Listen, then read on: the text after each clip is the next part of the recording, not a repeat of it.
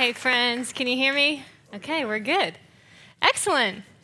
All right, I am secretly afraid I will trip over my power cord at some point, so we're just going to hope and pray that does not happen. I also felt after viewing on the live stream earlier today, and then Brian's session, I am without any visual aids, and so I apologize for that. So I'll try to throw in some animated hand gestures, and my pants are very pink, so that will be a visual aid, I hope. But in all seriousness, I'm just so grateful to be here. I feel very unqualified to do so, and therefore very grateful. But I call Tyler, Texas home, and have for about 4 years now. And this building, specifically in the Foundry, which exists on the first floor, is quite literally my second home. I'm there countless hours every week having coffee dates with college students, which is what I do during the day. And I just consider it such an honor. I'm not Texas, or not a Texan by, I'm not a native Texan, if you will. I grew up in Georgia and then moved here via Virginia. So all of our friends from Charlottesville, that was my area, Central Virginia, for so long. So we're thankful that y'all are here. But I get to do college ministry, like I said, full-time at a church here, and it's just very special. And in this space, I feel like I've been able to form some of the sweetest our relationships that I have now, just having conversations with students mostly, and now friends about Christ, conversations about Christ over coffee. And so I'll refer to the Foundry a lot because it's special to me and to my story. And if you guys were to think back for yourselves maybe a year ago, do you guys remember what you were doing a year ago? I was at home. I think I was ordering coffee online, coming to pick it up here. I'm not sure what you were doing a year ago. But if we think back to maybe 2 years pre-pandemic, so I'll take a moment to think what that was like. But for me, at this exact time on Friday afternoons, you would have found me sitting downstairs at the Foundry at their window seat. And I was there every Friday. It was my tradition. And I would have been drinking an Americano and eating a chocolate hand pie, which is just a fancy way to say a chocolate Pop-Tart, but it was homemade and it was delicious. And those served as my treats every Friday and as motivation because I was attempting to write and publish my first book. And so that was just my tradition every Friday, was to write in a place that was so special to me. And that book, which, praise God, by His grace, has been published. It's called 20-something, and it's basically a collection of stories from my 20s meant to encourage and educate and entertain, really, women walking through that very dynamic decade of their life. And if you think that this is a shameless plug for that book, you're 100% correct. I gave a few years of my life and thousands of dollars in the process towards self-publishing it. And, I am biased, but I think it would make for an excellent graduation gift if you have any of those women in your life. But it was, such a process, that whole thing. And I'll get more into that later, but for now, if you looked at the title of my talk, which is The Fleshiness of the Creative Process When Our Wounds Are Worth Sharing, and yes, I was trying too hard with that talk title, but you should know that I am shockingly not a doctor, okay? What do I even know about wounds or wound care other than what I've witnessed through Grey's Anatomy, which was my quarantine show of choice. It was my guilty pleasure, watched it all the way through, which is embarrassing. There's a million seasons. But up until this week, I literally knew nothing about wound care. But through our friend Google, I feel like at least now I have a slightly better idea of what happens, physiologically speaking, when our bodies are wounded. And so I'm going to present that to you a little later. Get excited, and the internet never lies, so surely the things I'm going to be sharing are really accurate and true. But let's talk about the creative process for a second. And I don't hesitate, perhaps, to call myself a creative. You probably would not either. I hesitate to call myself an artist. I don't consider myself an artist. But I believe creativity is God's gift to all of us in some form or fashion. And so I was wrestling about what to share in this time with you. I really wanted to talk about that creative process because I think that we all encounter it in our own way over time. And so for me, over the past few years of writing and then simultaneously recounting these deeply personal stories about my life and then sharing them with the world and then even asking people, you should read these, deeply meaningful personal things, it's just shocking to me that I even was able to do that because it's so unlike me naturally. But it ended up being one of the most freeing and refreshing experiences of my life to be so honest and to be so vulnerable, hopefully in service to the readers. And so, like I said, for someone who's more naturally guarded, I'm pretty private when it comes to sharing the hard stuff. Is anyone else like that? Like you're known in your friend group as the one who really hates group share, You're like sitting at a dinner table and you're like, okay, here we go. I'm going to muster up something authentic to say during group share tonight. I don't like that at all. But so it's hilarious to me now that I had such a desire to share these vulnerable things. These deep insecurities that I had, particularly in my last decade of life, but often still do have, these hurtful and hard things that I've either brought upon myself or experienced because of others' selfishness. And like Brian mentioned to us earlier, we know we cannot help but be affected constantly by our own brokenness and therefore the brokenness of others. But I found it somehow easier to share those really tender pieces of myself and my story through writing. And normally those things I reserve like singularly for my private conversations with God. Like I can do that easily, but then to share it beyond that is somewhat difficult. And many of those hard things, those, difficult things, those areas, wounds in my life, centered around what I felt like I was lacking when I left the decade of my 20s behind. Things that, especially in comparison to other people's stories, were not by any means tragic, okay? But rather these places that I refer to now as like the tender places of my heart, those continuously tender places.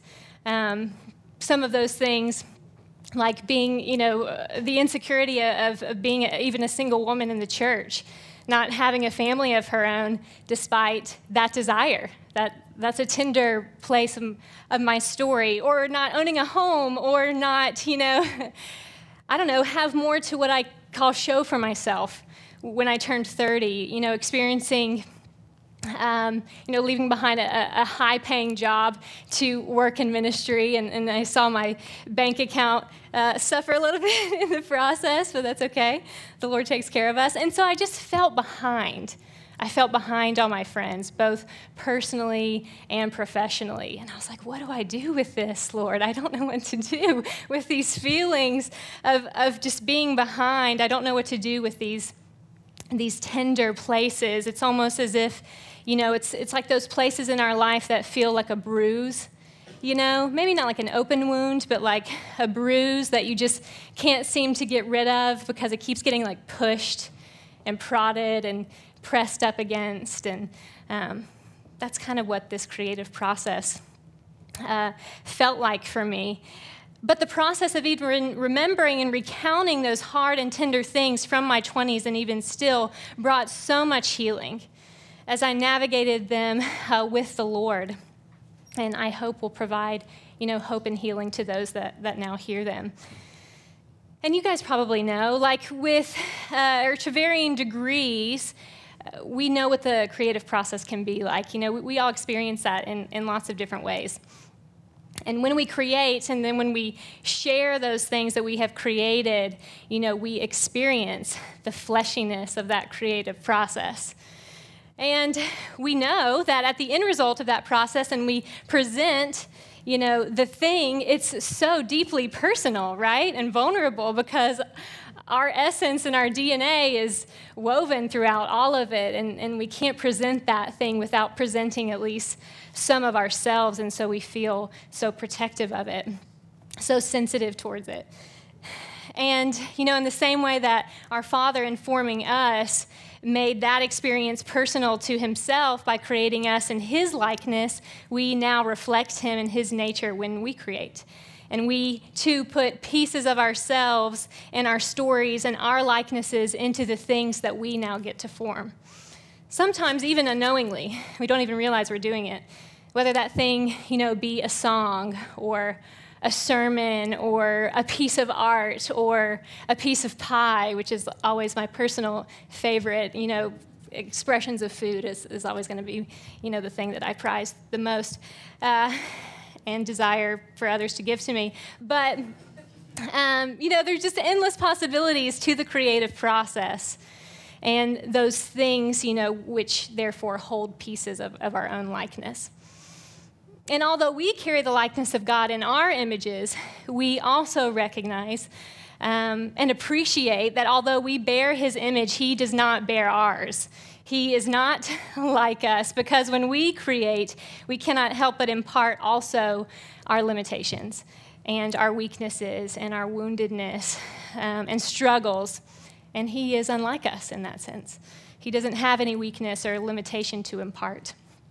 And yet he still understands that about us, doesn't he? He's so patient with us in that. He understands we are limited. He understands we're prone to being wounded, to being broken, and even to bring that upon others. One of my favorite Psalms, Psalm 103, in the New Living Translation, it says that he understands how weak we are. He understands. He remembers that we are only dust. And so Christ, makes a continual habit out of exchanging our broken things to become these places of beauty with his healing touch. And it's our wounds, whether they are self-inflicted, which many of mine are, or either imparted by others, which many of us have experienced, they reveal to us our continual need for healing and renewal and revival, and a healing that we cannot muster up on our own, even though we try. It's rather a healing that's been gifted to us by a Savior that, as Isaiah 53 so famously recounts to us, was wounded on our behalf and pierced for our very transgressions. And so it's out of those places, the dead or dark or desperate places within each of us that can be and need to be touched and transformed by a near and loving Savior. And it's in those places that reveal new depths of the beauty of the gospel, not only to ourselves, but praise God, also to others. And in the past couple of years of me writing, I kept thinking about those places, those tender places, the places that sometimes seem, like I mentioned earlier, to be wounded or pressed up against over and over and over again, and therefore need to be embraced by the Father over and over and over again. And he does and always will embrace those places with his healing touch. And instead of trying to hide them or cover them or leave them out of the pages as I wanted to so badly, I found that it was those specific places, those scars, and the stories that they told that were exactly the ones that needed to be shared. Because they were no longer the things that I thought would disqualify me, but rather were my greatest opportunity to testify to the sufficiency and provision and transformation that comes singularly in Christ alone. Amen? But there's a caveat here, and I encountered this often in my creative process. I think that wisdom has something to teach us in that process too. And that is, there is so much beauty that can come when we share our wounds, but also at the proper time. Therefore, not as ones that are open and fresh and bleeding out everywhere, therefore risking infection, but instead we can and should share our wounds as ones that have been allowed to heal through being hidden in Christ and touched by Christ. Wounds that, in other words, have now become scars because a scar reminds us and those that see it that the healing has already occurred. And what is left is proof of our survival. It's proof that the thing we were once inflicted by has passed, and we have experienced healing. Praise God. Just in the same way, if I were sitting with my 5-year-old niece and I'm showing her some of my favorite scars, and if you have are prone to injury as I am, you have many scars, and some of them are your favorites. And so I would show her, the scar on my index finger. When I was her age, I snuck out one morning and was trying to cut wood with the hatchet that my dad had hidden. And although I, did not successfully cut any of the wood, cut a large chunk out of my finger and had a lot of stitches to prove it, that can be a teacher to her.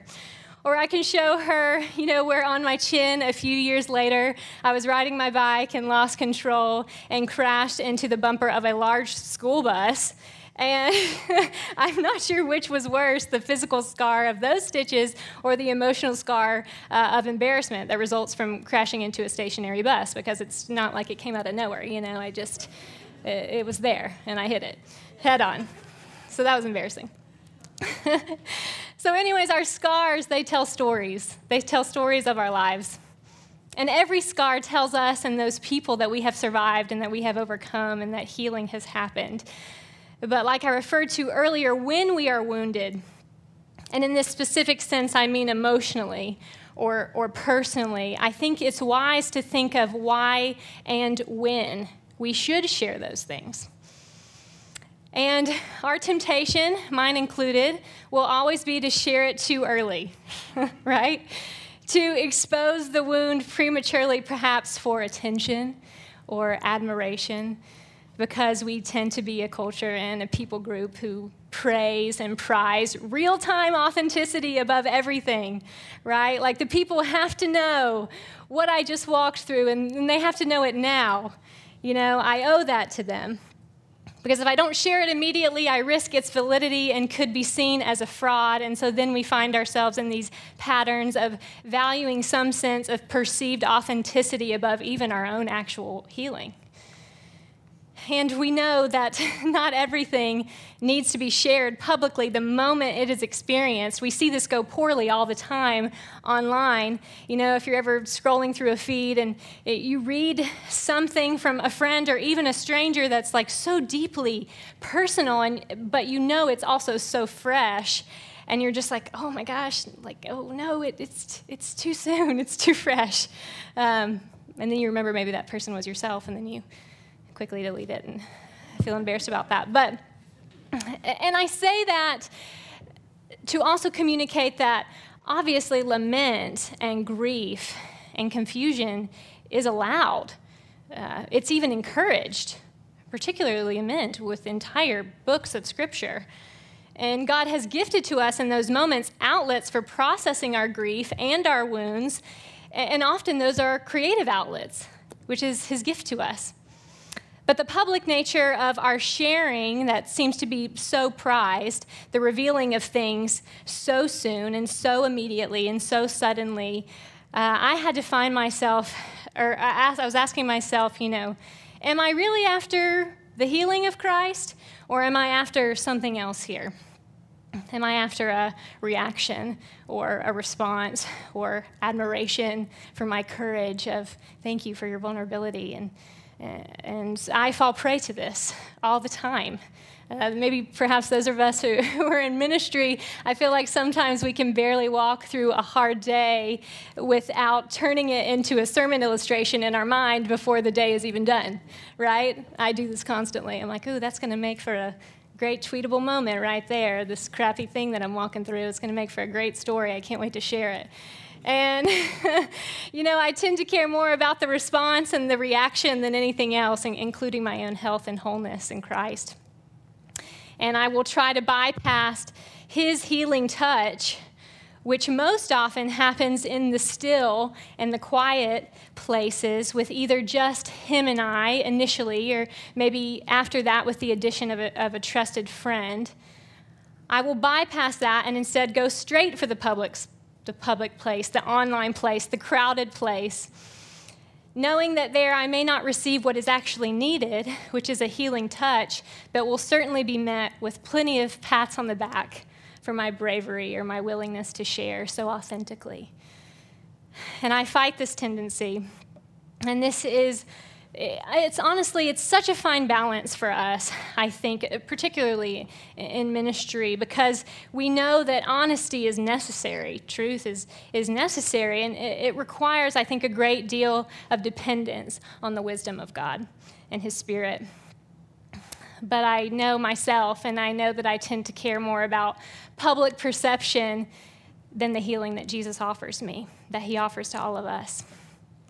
Because sometimes we just don't seem to be satisfied by walking through the wounded places with just Him. We want to walk through them with the onside of the public, too, as they watch our journey unfold before them. And I say all this not to minimize the power of story. I believe in it so deeply. Or to minimize the power of the broken places or the wounded places in our lives, but rather to highlight, most specifically, my own tendency to go after admiration more so than transformation. And the healing process, it is meant to be a transformative work. It has to be. But again, I'm a glutton for admiration more so than healing. And to let you guys quickly in on, a little secret that I referred to earlier regarding, all the scholarly research I did on Google this week about how wounds work. Here's a little secret for you guys. There used to be a belief that exposing a wound or a cut so that it could breathe would speed up the healing process. This is believed for a long time. But according to what I have found, the exposure of the wound actually slows down the healing. It slows it down. Because a fresh wound, it needs time, particularly at the onset, to remain covered and to be protected, because wounds actually need moisture in order to heal. And so by covering a fresh wound, the natural moisture is retained so that the skin cells can remain alive. And also the covering protects the wound from, all those external factors such as germs or dirt, therefore limiting infection. And because this is an intellectual crowd, and I mean that with sincerity, I know I don't have to imply how the healing of physical wounds corresponds so beautifully with the healing of our emotional or personal ones too.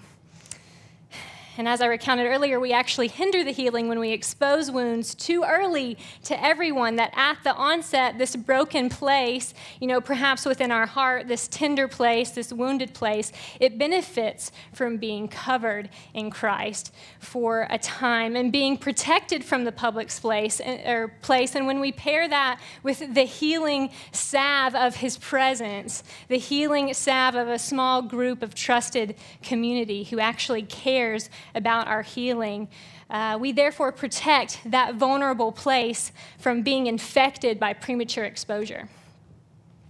And we realize that for an appropriate time, we can give that tender place its time. It's time so that it can be cleaned out, so that new growth can eventually take place in the same way that new growth happens in our physical bodies. New growth occurs in our spirits as well. And so with time and care and attention, our physical cells on our bodies, they're actually growing and they're dividing and they're migrating to find the wounded tissue and to replace it with new tissue.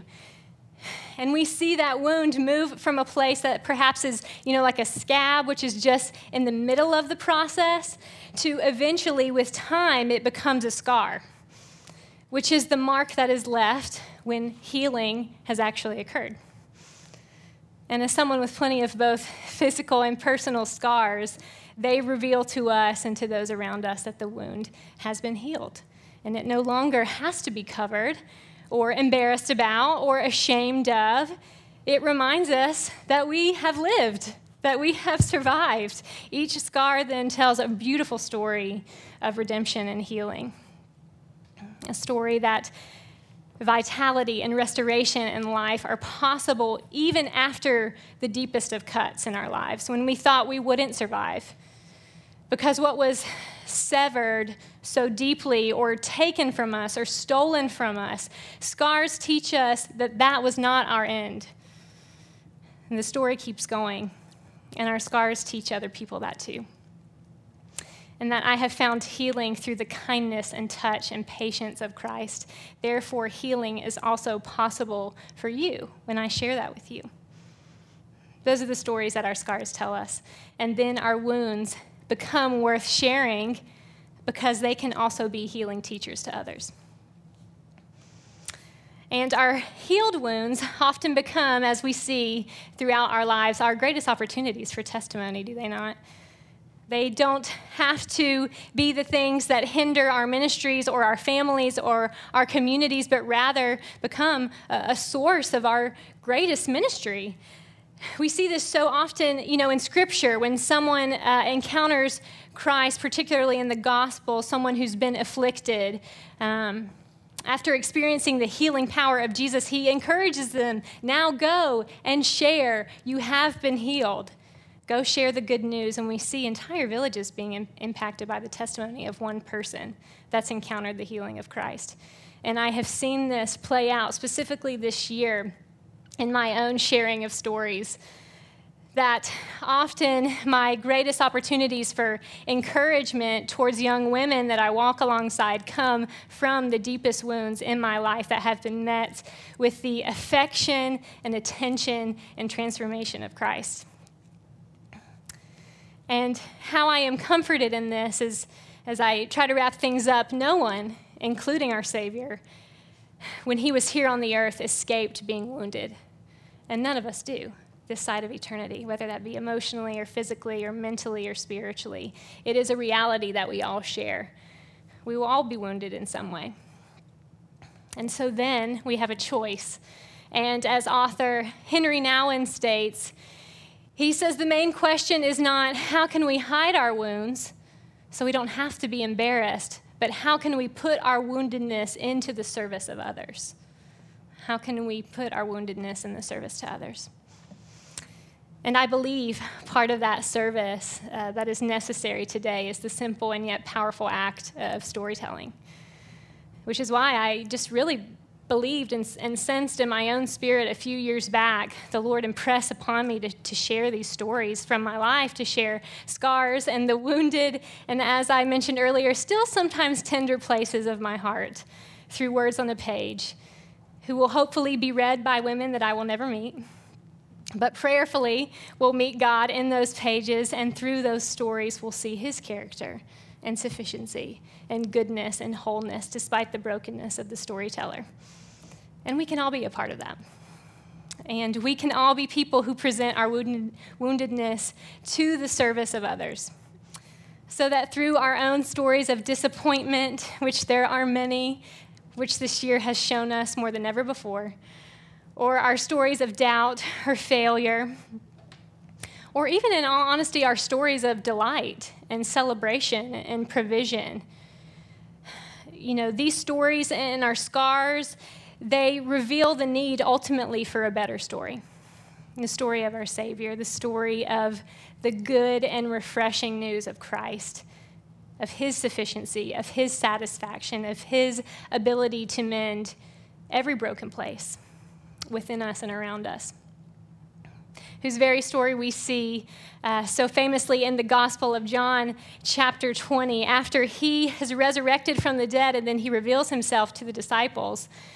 And he says to Thomas, the doubter, you'll remember this, and he sticks out his hand, he offers his wounded hand to Thomas, and he says, put your finger here and see my hands, see my scarred hands, and place your hand here in my side where I was pierced.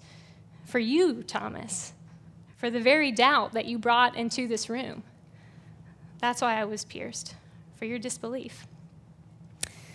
And so then we see Thomas's doubt was subsided by the wounds and scars of his Savior, the wounds that he both felt and saw.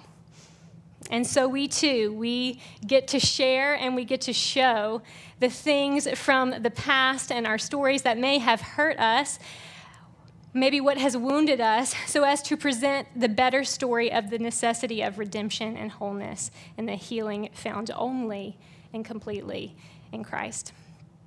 Healing that can, yes, be encouraged by the initial covering and the care of Christ, of community, of time, but ultimately made possible in Christ alone, who then gives us the joy and the courage to share our scars, not with shame, but in service to him and in service to others. Not for admiration, but for proclamation of our deepest need and longing being satisfied in him. And so may we learn to share the stories that our scars reveal. They're all unique to all of us. Because those scars are not definitive of who we are, praise God, but rather declarative of who we need and the one that makes healing in our deepest sense not only possible but promised through the provision of our Savior and friend and healer in Christ Jesus. So may we share those things with courage and always in service to others. So thank you, guys.